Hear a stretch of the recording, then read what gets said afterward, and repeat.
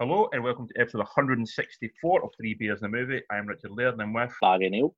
Barry. Nice to have you back. You took a wee week off last week. I did. I didn't go anywhere, but I did have a week off.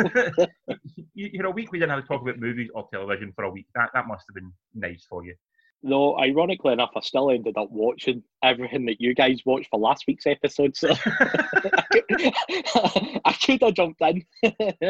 Next time I'll be jumping in. So thanks, Stu, for jumping in last week.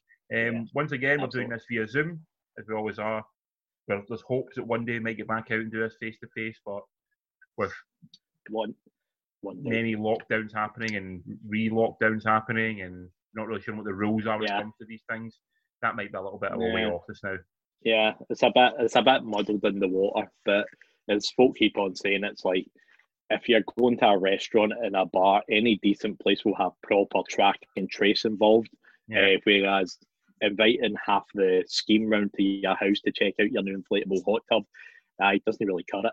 It's just the thing, though. They keep saying this, like, you know, people are going to people's houses. I'm not seeing a lot of people. I'm only seeing people going around people's houses, maybe, like, say, we groups of 4 or 5. I'm not seeing these talk about these like massive house parties that are happening. I'm not seeing any of that kind of stuff happening. Maybe I'm just not getting invited to the massive house parties, but still, I'm not really seeing anything regarding this kind of stuff. You know, no one I know who's doing this. It's all wee kind of intimate gatherings.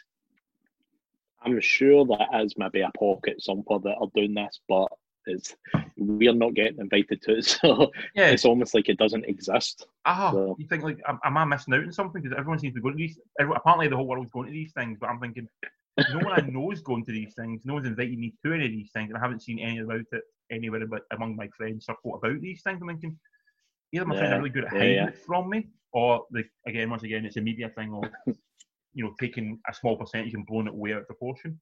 Yeah, and also I think they're just trying to clamp down hard on it, like, so we don't go back to the start again, because going back to the start again would be absolutely brutal, you know. For everyone, absolutely. Yes.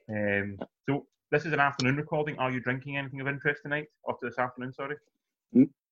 No, just tap water. I've got work at 6 o'clock, so need to behave myself. Yeah, much the same. I'm drinking my mug of tea out of my very nice R2D2 mug. Ooh. Very nice. Very funky. So, very grown up as well. Yeah, Sunday afternoon cup of tea. Very much an adult these days.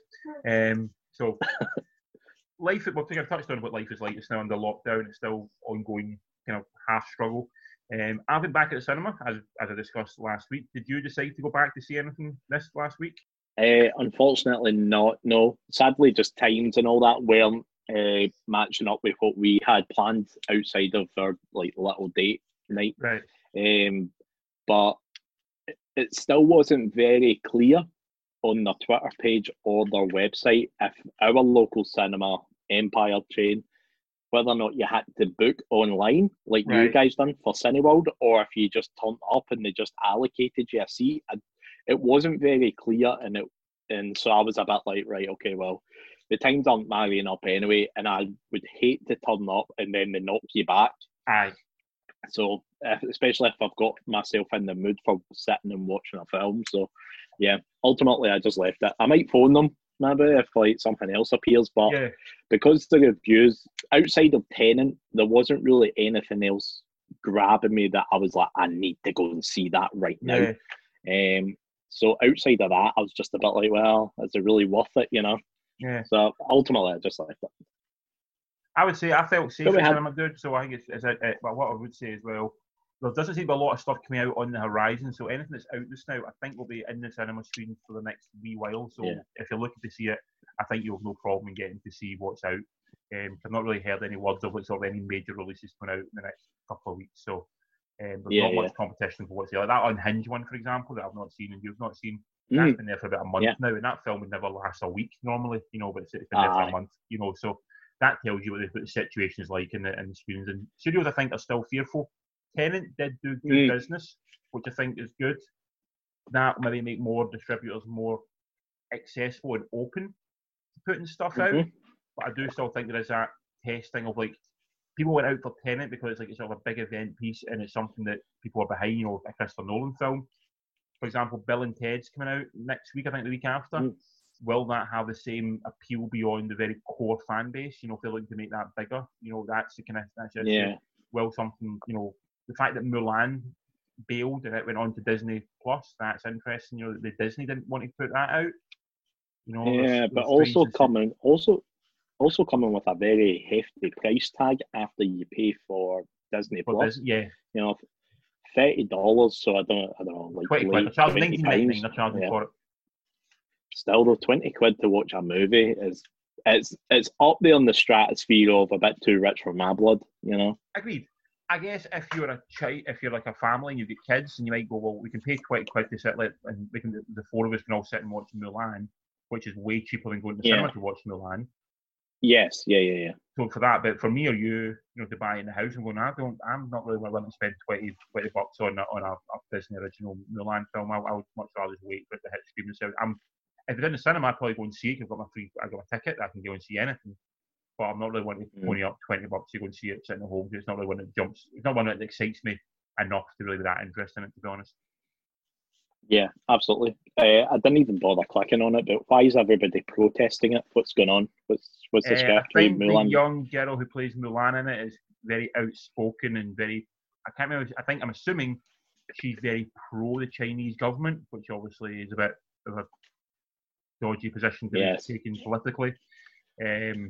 I think that's what it is. I believe that's what the issue is. She put support out for I believe the Chinese police in dealing with the protesters in Hong Kong. Wow. Okay. Or it could be the other way around. She may have been tweeting, support for the protesters against the police. At which point China's went, "Ooh, we don't like that." Obviously, and the Chinese market is a huge cinema market for everybody. So the Disney don't want to piss off the Chinese, because that takes 1 billion people off the possible box office. Yeah. But I think that's one of those two reasons why people were pissed off. Fair play. But there is a market that nobody's talking about, and that is the piracy market. Can we all just take a minute to respect the fact that the piracy market is suffering at the moment because nothing is out in the cinemas? I mean, it's absolutely heartbreaking. It's heartbreaking for yourself, is it? Well, I'm going to assume Mulan will appear on the streaming sites very quickly. I can't imagine Mulan's going to last any more than a couple of hours before it's put out on the digital service. If you want to download it on, it's not going to last on Disney only for very long. That's a big issue, putting stuff streaming. As soon as you put it streaming, it's going to find its way on to platforms where you don't have to pay for it. It's not the number one issue. So I think that's one thing that will stop a lot of companies going straight to streaming and sort of pushing the streaming thing too far, because they're worried about people stealing it, essentially. Yeah, absolutely. Like I was watching a guy stream 90s wrestling from the WWE network on Twitch. He was sitting there, like, after every episode you would see like his mouse going over to like the next episode and just double clicking and then going back again. So he's just sitting there like pretty much recording his screen, and that's all he's doing. It's absolute genius. I know. Yeah. Crazy. But this week what we'll talk about, we're not back at cinema this week. There's nothing out to go and see of interest. There will be stuff next week, hopefully. Yes. So it's once again a streaming service heavy discussion, and we'll start with a mini series that is on Netflix. Did you get a chance to watch this? Yeah, I did. So this is called High Score, produced by Francis Costro and Courtney Coupe, who did that one that you liked, is it Darknet on Netflix, and also they did 8-Bit Legacy. So the plot of this, it's a very simple series. It's 6 episodes, all about the sort of history of video games. Each one taking a sort of different genre of video game, and just showing how the history of that video game changes and moves, and how that pushes the whole genre forward, and the whole sort of hobby forward, and how people embrace it, and how people change it, and how it essentially changes so much of the world as well. What do you think of this one, first off? Yeah, I enjoyed this series. I'm quite a big gamer myself, or at least I try to be, and at least I can always keep my toes wet in terms of like what's happening and stuff like that. I actually really enjoyed that. It was nice to see because me and you watched a film not too long ago about two boys going to like California to star in the Nintendo Championship. So it was actually nice to see the real version of that. Yes. What was that called so again? Yeah, that was kind of... The Wizard. Was it the Wizard or something it's called? Oh, the what? Yeah, the Wizard, yeah. Yeah. So that was kind of cool because you could see how much of a big deal it was back then. Albeit, it might not be that big a deal nowadays, but like back in the early 90s and stuff like that was like a big phenomenon. Well, and then it was cool when the guy... I would argue now it's even bigger deal with the sort of the rise of esports. Oh yeah. Huge. I mean, that what you're talking about, the sort of the Mega Drive competitions and Nintendo competitions, that was sort of like the very much the prototype of competitive gaming to now what it is, where like places in the world now fill like stadiums to watch video games. And like League of Legends and all that is wild. And some of the sort of most watched people online are these like Twitch services where people watch other people playing video games. I've never understood the idea of watching someone else play a video game. That sounds like the most boring thing in the world to watch someone else. Just watch someone else play a game. Like I want you to play the game myself. Apparently I don't know. Huge. Yeah, it's kind of hard to explain because I don't even understand why I do it sometimes. I think half the time you're kind of tuning in. If it's the person with the right kind of persona or attitude or whatever, it can make it very enjoyable. It's and then you potentially maybe get to see things that maybe you're not doing, depending on what kind of game it is. Maybe take away some of their kind of tips, sort of thing. See what they're up to, if it's like a shooting game, like what their setup is, that kind of thing. Because these people, because they do it like for their life, it's like they will know how to optimize the best setups if it's like a shooting game and all that.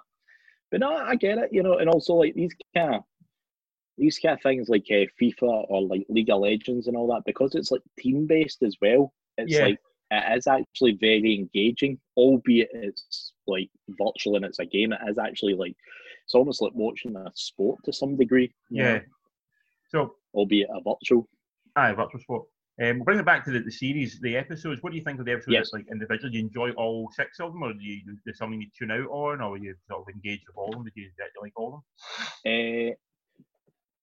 The one that I tuned out of was the fantasy one, but only because I'm not really into like fantasy games. So that I kind of just drifted away. Like I watched it, but I was kind of just half paying attention, sort of thing.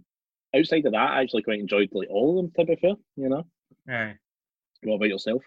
I'm actually the same. I was never a big fantasy Dungeons and Dragons kid in my youth. That's just something that really just for some reason you think I would be, based on everything else I'm into, but that's something that just really did pass me by. So I actually remember some of the role play games online. Not online, sort of video games. You played like sort of those type and text ones. I can't remember them. No, that one kind of didn't interest much. And that's not really anything against the episode. It's just sort of I'm not into that side of it, so therefore I'm probably going to tune out a little bit. Some of the storytelling and some of the sort of retelling stories I thought were quite simplistic. They jump over a lot of stuff in order to sort of move the episode to be to me sort of a 40-minute episode. So I was surprised there was nothing about Grand Theft Auto in there, for example. That seems a kind of odd thing to not have in there, considering like sort of how that changed the game in many ways. Especially because when they were talking about Mortal Kombat and Night Stalker or whatever it's called, their days in court, because I know Grand Theft Auto get taken to court as well for pretty much the same kind of thing. Like it was like one of the early games that get taken to court. So, and they focused on that. I don't know why they kind of focused on that game. They sort of won the Night Stalker game. Like I don't remember that game really that much at all, and it feels like they gave too much credence to that one game. Yeah.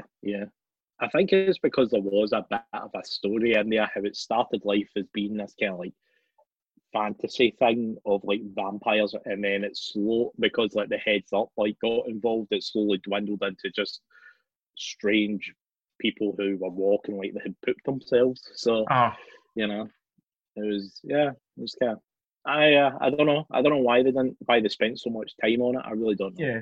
Well, the only thing I think of, it was only 6 episodes long, so I'm thinking maybe they're hoping they'll get another 6 episodes. Because there is scope to explore other elements of video gaming, you know.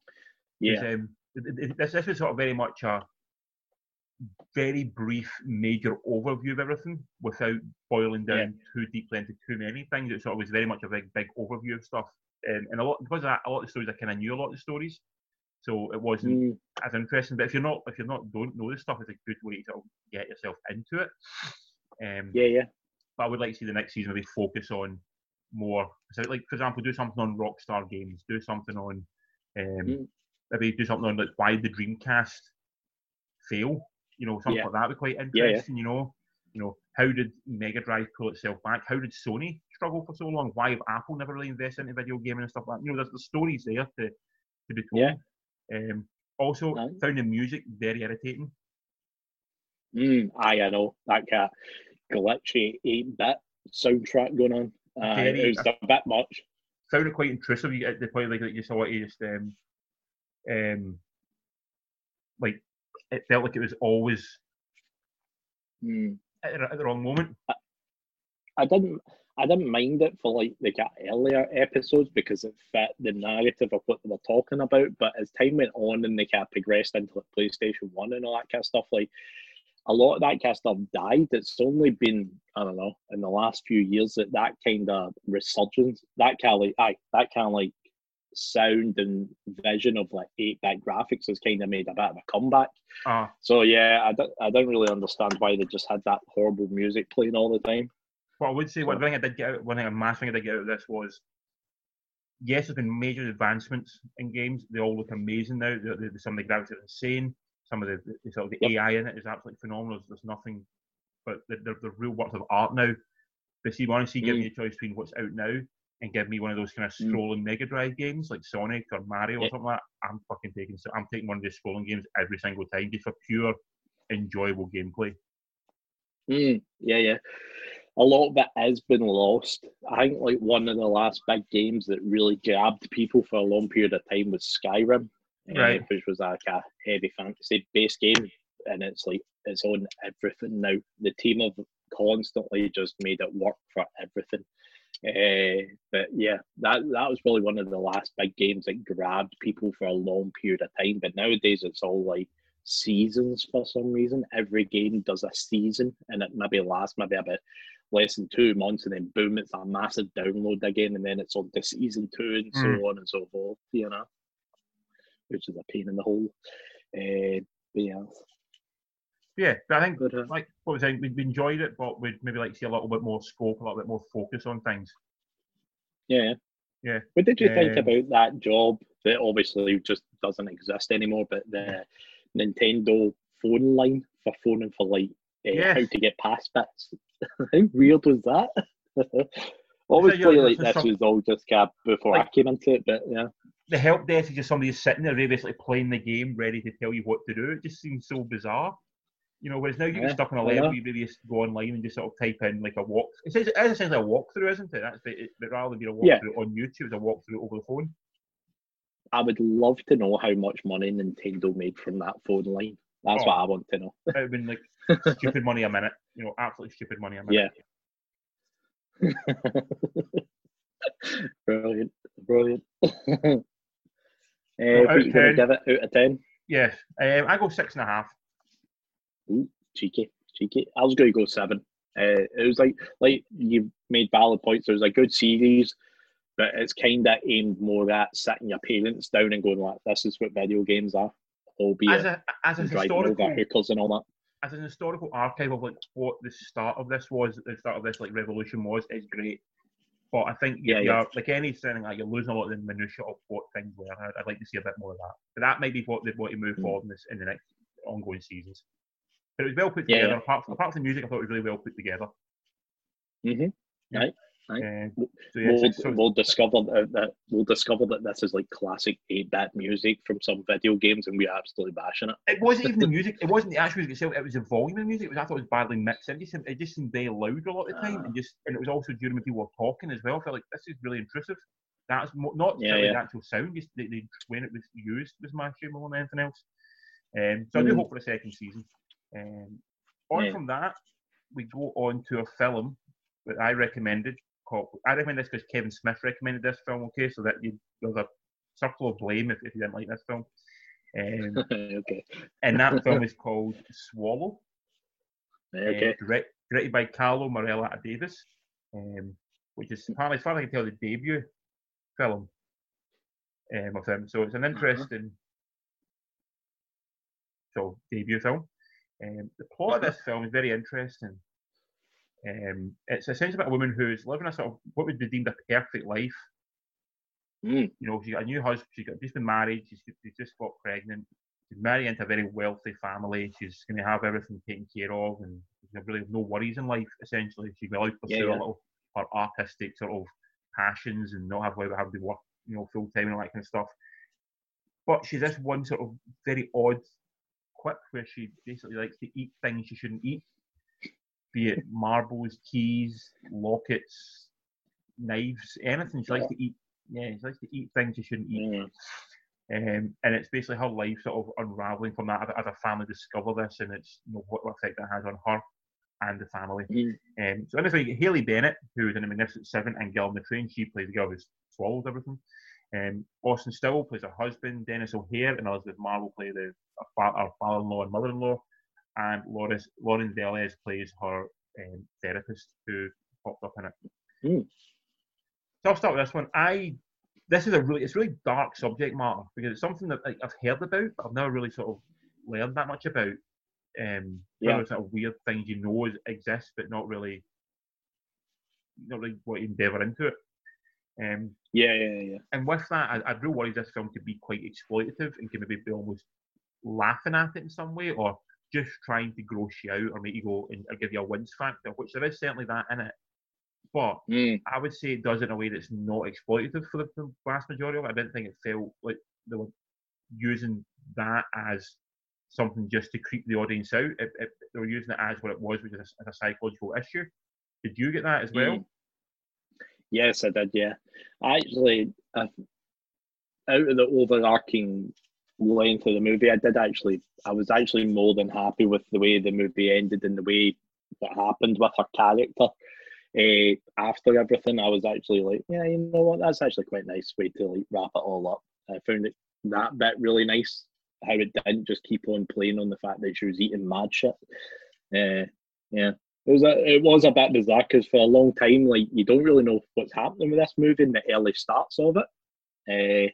And then as like time goes on, it's like she starts like doing random things, and you're like, okay, this is a bit random. And then I kind of put it down to her just being bored in the house, because she is just like a stay-at-home mum that doesn't have a kid yet. So I thought, okay, this is just boredom creeping in, and she's just like eating random shit. And then like Stacey walked in, and then she's all like, oh, that's whatever it's called. I can't remember now what it's called. Whatever the condition is. I was like, all right, it's an actual thing. But yeah. It was very slow paced. It was kind of quite hard to pinpoint it. Apart from them holding up iPhones, see if they never held up iPhones and all that, you would honestly think this was from like, I don't know, like the 80s or something. The way she was dressed and the way like the house was and the way it was all shot and everything, it could easily be stuck in the 80s or something, or the 90s. Well, I would think more 50s. Did you get that vibe? I think more 50s. Because the way she, and even the Hoover she was using, it's very sort of like Mad Men-esque. Yeah. Which gave me that kind of vibe, and it's also the idea of like the women's places at home and it's women's places in the house. It had that very 50s, 60s sort of mentality to it, which again, like yourself, it felt like, until someone whipped an iPhone out, I never really knew. You didn't really know what the genre, because you don't really see much outside the house either. It's all very much in this one house. She goes to the office at a restaurant at one point, and she goes to a therapist at one point. But you never really see like cars or anything. You don't really see like a life outside of the world until right towards the very, very end, when it becomes more of a. It takes a turn at the very end. The film lives and dies on Haley Bennett. I thought she actually played the role really well, because it's a role that could so easily, like I said, so easily become something that's just a gross out role, just something to make you wince. She brings a real sort of passion and characterization to this person, and you see the struggle. She is bored. but she's also, you can see in her eyes, she's fearful of what's going on in the world. She's almost been swept up in what the world wants her to be, because this is what obviously the falling for this guy, and this guy being like marrying this guy. It seems like a perfect match, in a sense, like it's a perfect life you can live, and she's been swept up in that world, and now she's beginning to sort of sit back down and realise what the world is. She's now scared of it, but she can't find herself in her mind a viable way out. So she can't say to him, like, I just don't love you, I want to leave, because she knows that if she's done that, it would be like, people would just go crazy. It's like, how can you leave this behind? So by doing this, it's almost a way to try and make them reject her. I think that's a big part of it. Aye. It was it's crazy how folk are willing to put up with that kind of stuff just to keep the status quo rather than like find happiness, Aye, and that's it. It's like anyone else would. I think if she went to a friend and said what was wrong, a friend would go, "You get the perfect life. What's the problem?" Yeah. Yeah. The rest of the cast, I would say, are the one thing that's maybe not lacking in it, but they don't have a lot of time on screen. So when they're sort of on screen, they're trying to make the most of the moment. So some of their roles and some of their performances come across a little bit soap opera, a little bit sort of over the top. You don't think that? With particularly the dad and the mum, I thought they really sort of they kind of went very big, and I'm like, oh, it seems that's we've reined that back compared to what her performance is and what the rest of the film is. Theirs felt a little bit out of place. Yeah, they seemed a bit kind of dragging every time they appeared. It was, I don't know if that's just like the way they've been told to come across, or if that's just like you said, there was a lack of screen time, so any time they were on it, they had to go big. But yeah, the whole pace of the movie and Thingy's pace as well. Even like I'd say the husband as well, his pace was kind of quite slowed down and slowly unraveling as well. And then you discover that he's just a cunt as well. So and it's like she can't even go to like therapy in peace. He needs to know everything that's going on. Yeah, I think the film was pitched with quite a shock value of it. This idea of what she does, and I think that will put a lot of people off of the film. I think that people will sort of reject that film. It does feel a bit like it does feel body horror at times, but it's really not. You don't actually see that much in it. No, you don't actually. It's done very sympathetically, I would say, and that to me was the biggest surprise of it. I really did think it would be a lot more exploitative and a lot more sort of like to try and gross you out. It doesn't do that, which I thought was really an important and impressive part of doing it, because so easily could it fell into that. It becomes much more of a character study of who this woman is. Yeah, absolutely. Yeah. And then the cat end bit when she goes and sees her dad as well. You're just about like, at the kids' party, you're just about like, uh-oh.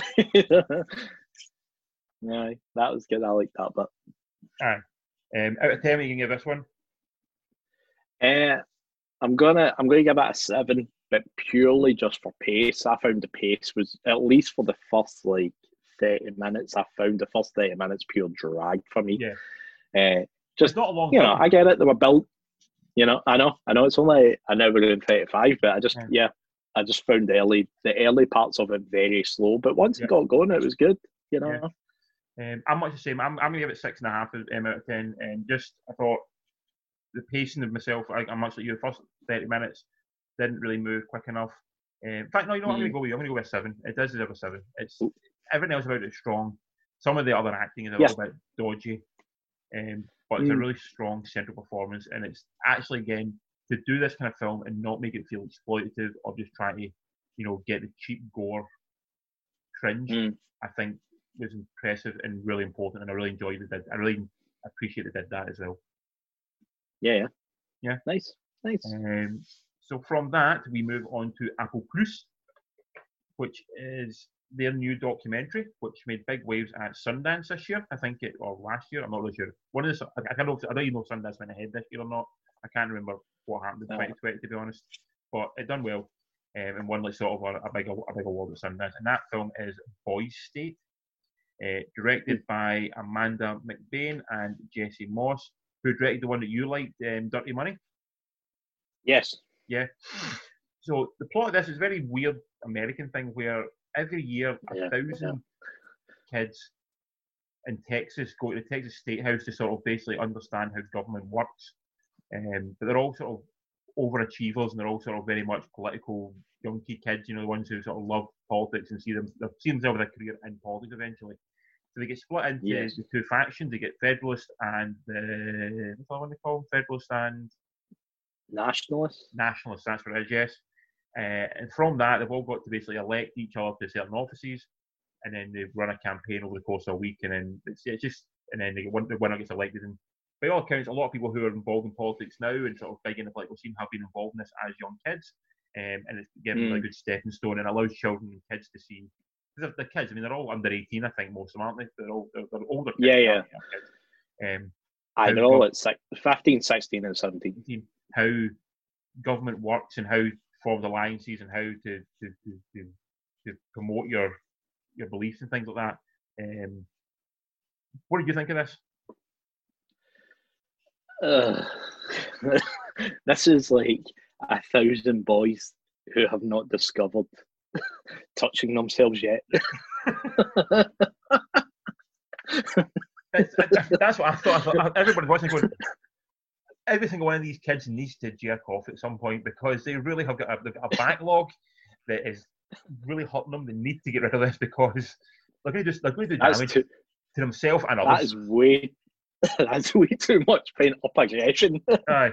It's like they need to find some magazines in a bush or something. I just think something. Yeah. Even just talk maybe that will help. Just anything. Yeah. I mean, I can't think of a bigger put off as going up to a girl and saying, "Oh, hey, I'm into like politics. I go to politics camp every summer." You'd be like, "Okay." Yeah. I get it. Like, this isn't part of the UK world. We don't have these kind of like very niche camps for like what people are into. So this whole entire thing is completely lost on me, and it makes it worse is the fact that it's about politics as well. But it's just when you're watching it, you're just sitting there going, I bet if you chucked a football in the middle of that room, albeit whether it be an American football or a soccer ball, if you chuck that into the middle of that room, I guarantee you politics would instantly go out the window and they'd just start playing football or something. It's like, I don't know. It's all very. You did see how quickly they all became like sort of tribal children, very quickly, and they all just get behind that.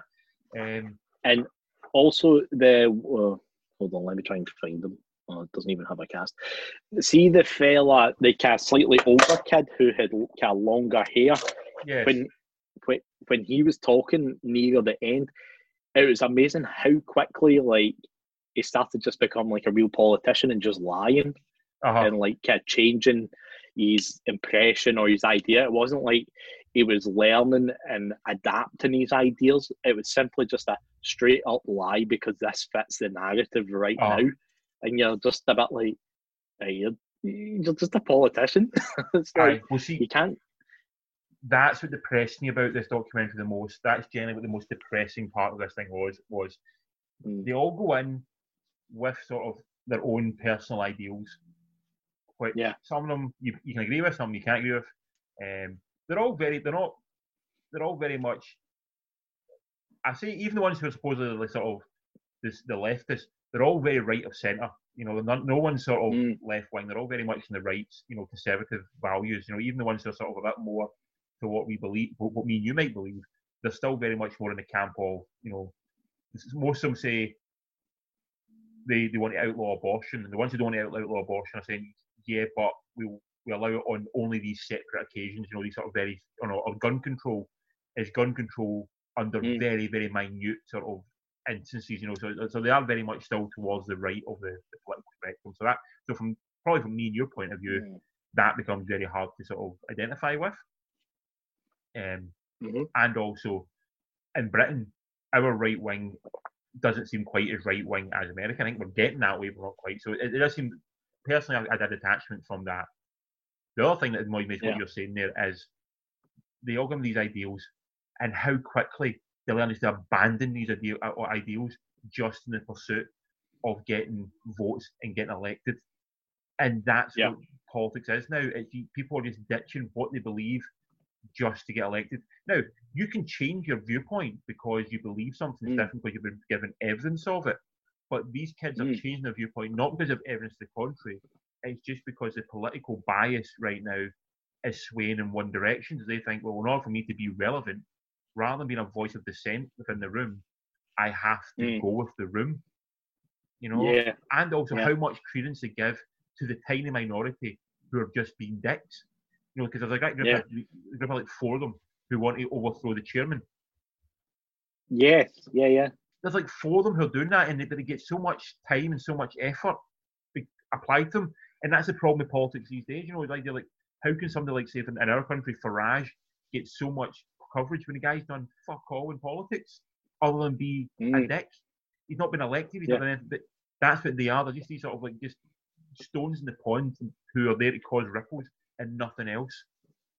So that depressed me that the next generation are exactly the same as the current generation, and all the hope that we have of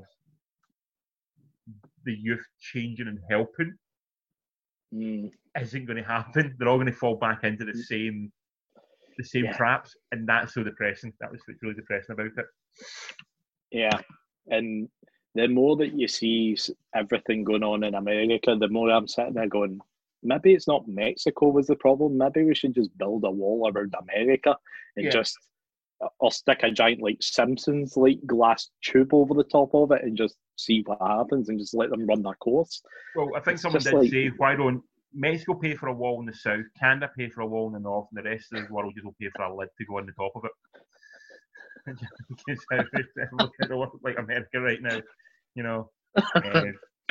It's like it's the only country that has somehow managed to lose its shit so quickly. And I know there's a lot of stuff going on, so we are kind of just skimming over a lot of the major problems. But it's like it's the only country that just hasn't got its shit together, you know. Just, I mean, it's not. I mean, because like even in history, you know, things like Mongolia, the Soviet Union, you know, the Roman Empire, the Austro-Hungarian Empire. These empires always fall. They can't. They get to a certain point of size and of scope where they simply can't sustain themselves. And America has got to that point right now where it is going to fall, or it's going to have to reevaluate what it is. And going back to this documentary is that the kid comes out and says, like, America's the greatest democracy in the world, and we know this to be true. It's like, that's not a true statement. That's an opinion. No. But they're brought up in a world where that is a true statement. You know, and anyone who goes against that is instantly an enemy. So even the slightest bit of dissent towards that becomes an enemy. And these kids are already the kids are already taking that on so quickly. The documentary itself, I thought, done a really good job in terms of like making or giving characters to focus on. Because me and Steve were talking about the One American Factory, where there's so many people in it, you don't really get to know anyone. This one is sort of a bit more old school, whereas you kind of grow to understand certainly the 4 or 5 guys in it who sort of play a bigger role in it. You know, the guy who's the sort of the one who's a really Scottish name, he's like something like Andrew McDonald or something like that. You know, I'm talking about the you know, he was literally a redneck, essentially, you know. A relatively intelligent redneck by all accounts, but he is a redneck. You know? Yep. You know, you had a few good characters in there that were all kind of like, at least at the top of the group. So it was something to focus on. Yeah, so, that's what I mean. And you got to see their kind of personalities and who they were, like, quite quickly, you know. So I really like that part of it. And this documentary, I actually enjoyed the documentary. I think it whatever it set out, I don't know if it set out to show what it showed, but it certainly, in my mind, showed what it meant to show. So in that respect, I thought it was a well-made documentary, and I enjoyed the watching of it. But thoroughly, at the end of it, I felt depressed because the world doesn't seem to have a better solution than what we're, you know, to just keep doing the same thing again is only going to lead to the same people getting into power. And these kids are learning about, the kids are learning about how to manipulate the system and how to get into power. And it's like, but if you can manipulate it, then all you do is end up with the same fuckers who are in power this now. There should be a third option. And the idea in America of having a third option is just completely insane to them. You know, so that was the thing about it. It's an equally very depressing documentary in that respect. Yeah, absolutely. Yeah. I don't know. Next year, guys, go to like space camp or something and chill out. Yes. Or just find the girl, or a boy, someone. find anyone, and just settle down and be happy.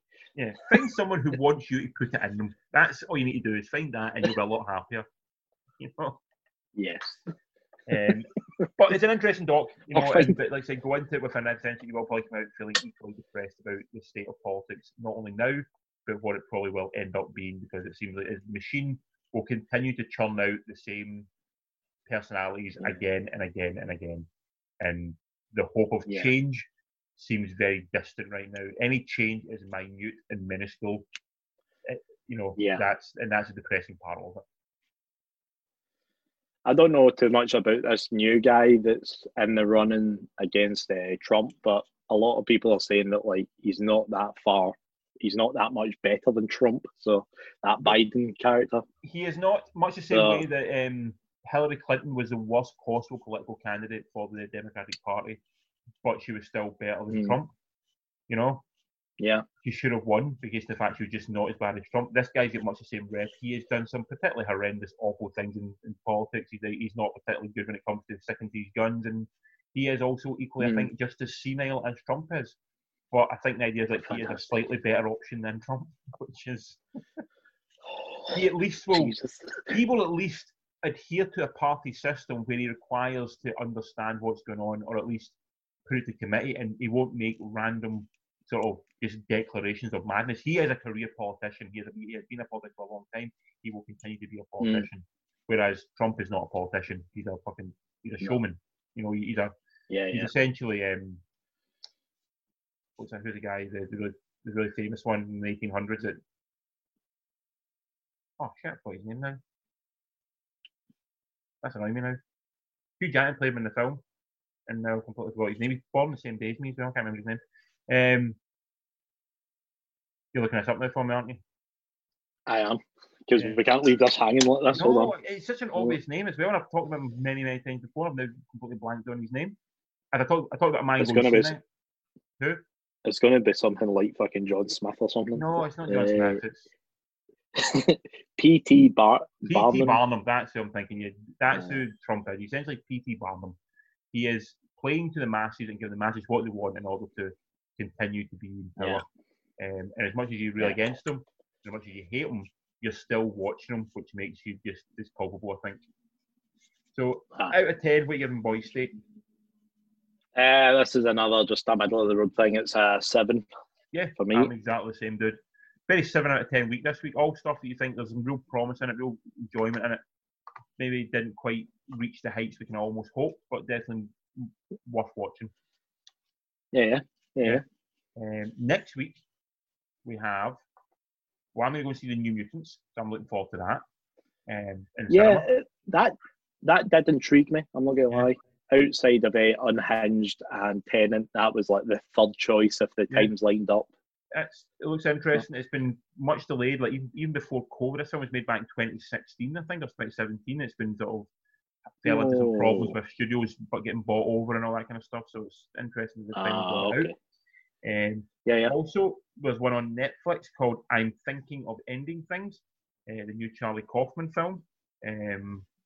Watch that if you wish. I have watched it. I will reserve my judgment to talk about it until next week.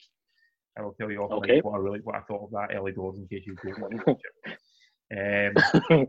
There's also a war movie on Netflix as well. I can't remember the name of it, but I'll find out and I'll text you what that is so we can watch that this week as well. So those 3 films we'll talk about next week. Okay, cool. Sounds good. Give me what you find us, Barry. All the usual social media haunts, Facebook, Instagram and Twitter at 3 Beers in a Movie. That's great. And for this week, I've been Richard, you've been Barry.